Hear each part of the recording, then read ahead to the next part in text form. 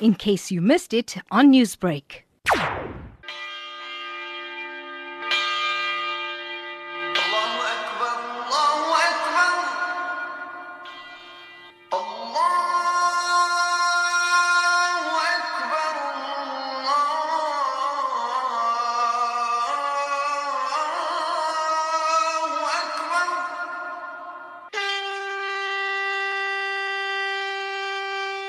The ringing of the church bells, the call to azan, and the trumpeting of the conch have been silenced for 67 days of lockdown as the gloom and despair of uncertain economic times and lives lost to coronavirus fills the silence.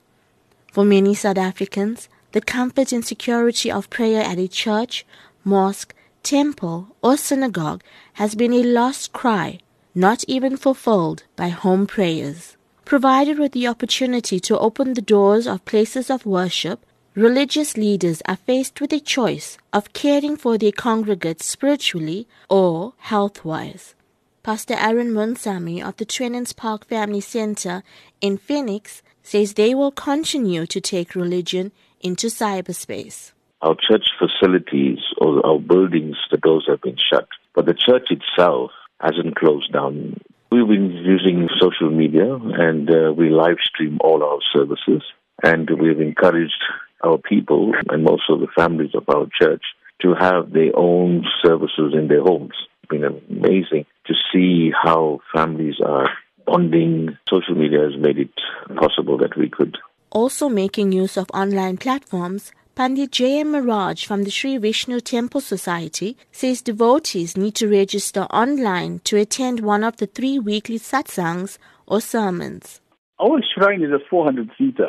To accommodate 50 devotees is not an issue. It's a big shrine. We have satsang 3 days a week. Everybody would have to register via WhatsApp to come in, and once we got our numbers, we'd stop. And if the numbers overflow, then we'd have a rotational system. Some religious institutions have decided to stagger their usual prayer over a longer period of time. Thousands of devotees gather at the Sri Mariamman Temple for the Aman prayer, which pays homage to the Divine Mother, who it is believed descended to help people in a time when diseases such as measles and mumps plagued communities. Chairperson of the society, Seelan Archery. One of the ideas we want to put on the table is to extend the prayer over the period of the Aman prayer.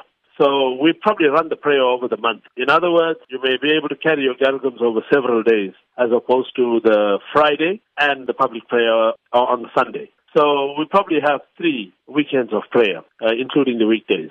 Larger religious facilities says huge congregations will pose a hazard as they cannot deal with the influx of worshippers expected to flock to places of worship. The internationally popular Jummah Masjid Mosque will remain closed. Trustee A.V. Mohammed. Jummah Masjid will remain closed as the numbers of 50 or 500 will not matter. We are more concerned about the pandemic.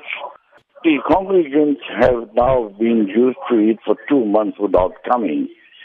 Grey Street Mosque, as it's popularly known, attract a crowd of 1,500 people per day and close to 3,500 to 4,000 on Friday, which is made up of 80% of foreigners.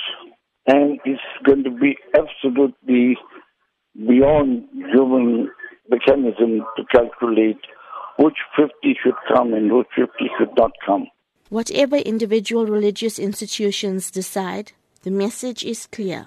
Prayer is important and should be done no matter what. People come in their numbers to offer their prayers and to seek good health and blessings. And pray at home and pray that this pandemic goes away quickly and our lives get back to normal. Worshippers are asked to liaise directly with their religious organizations on the way forward during lockdown level 3. I'm Rachel Vadi in Durban. Newsbreak, Lotus FM, powered by SABC News.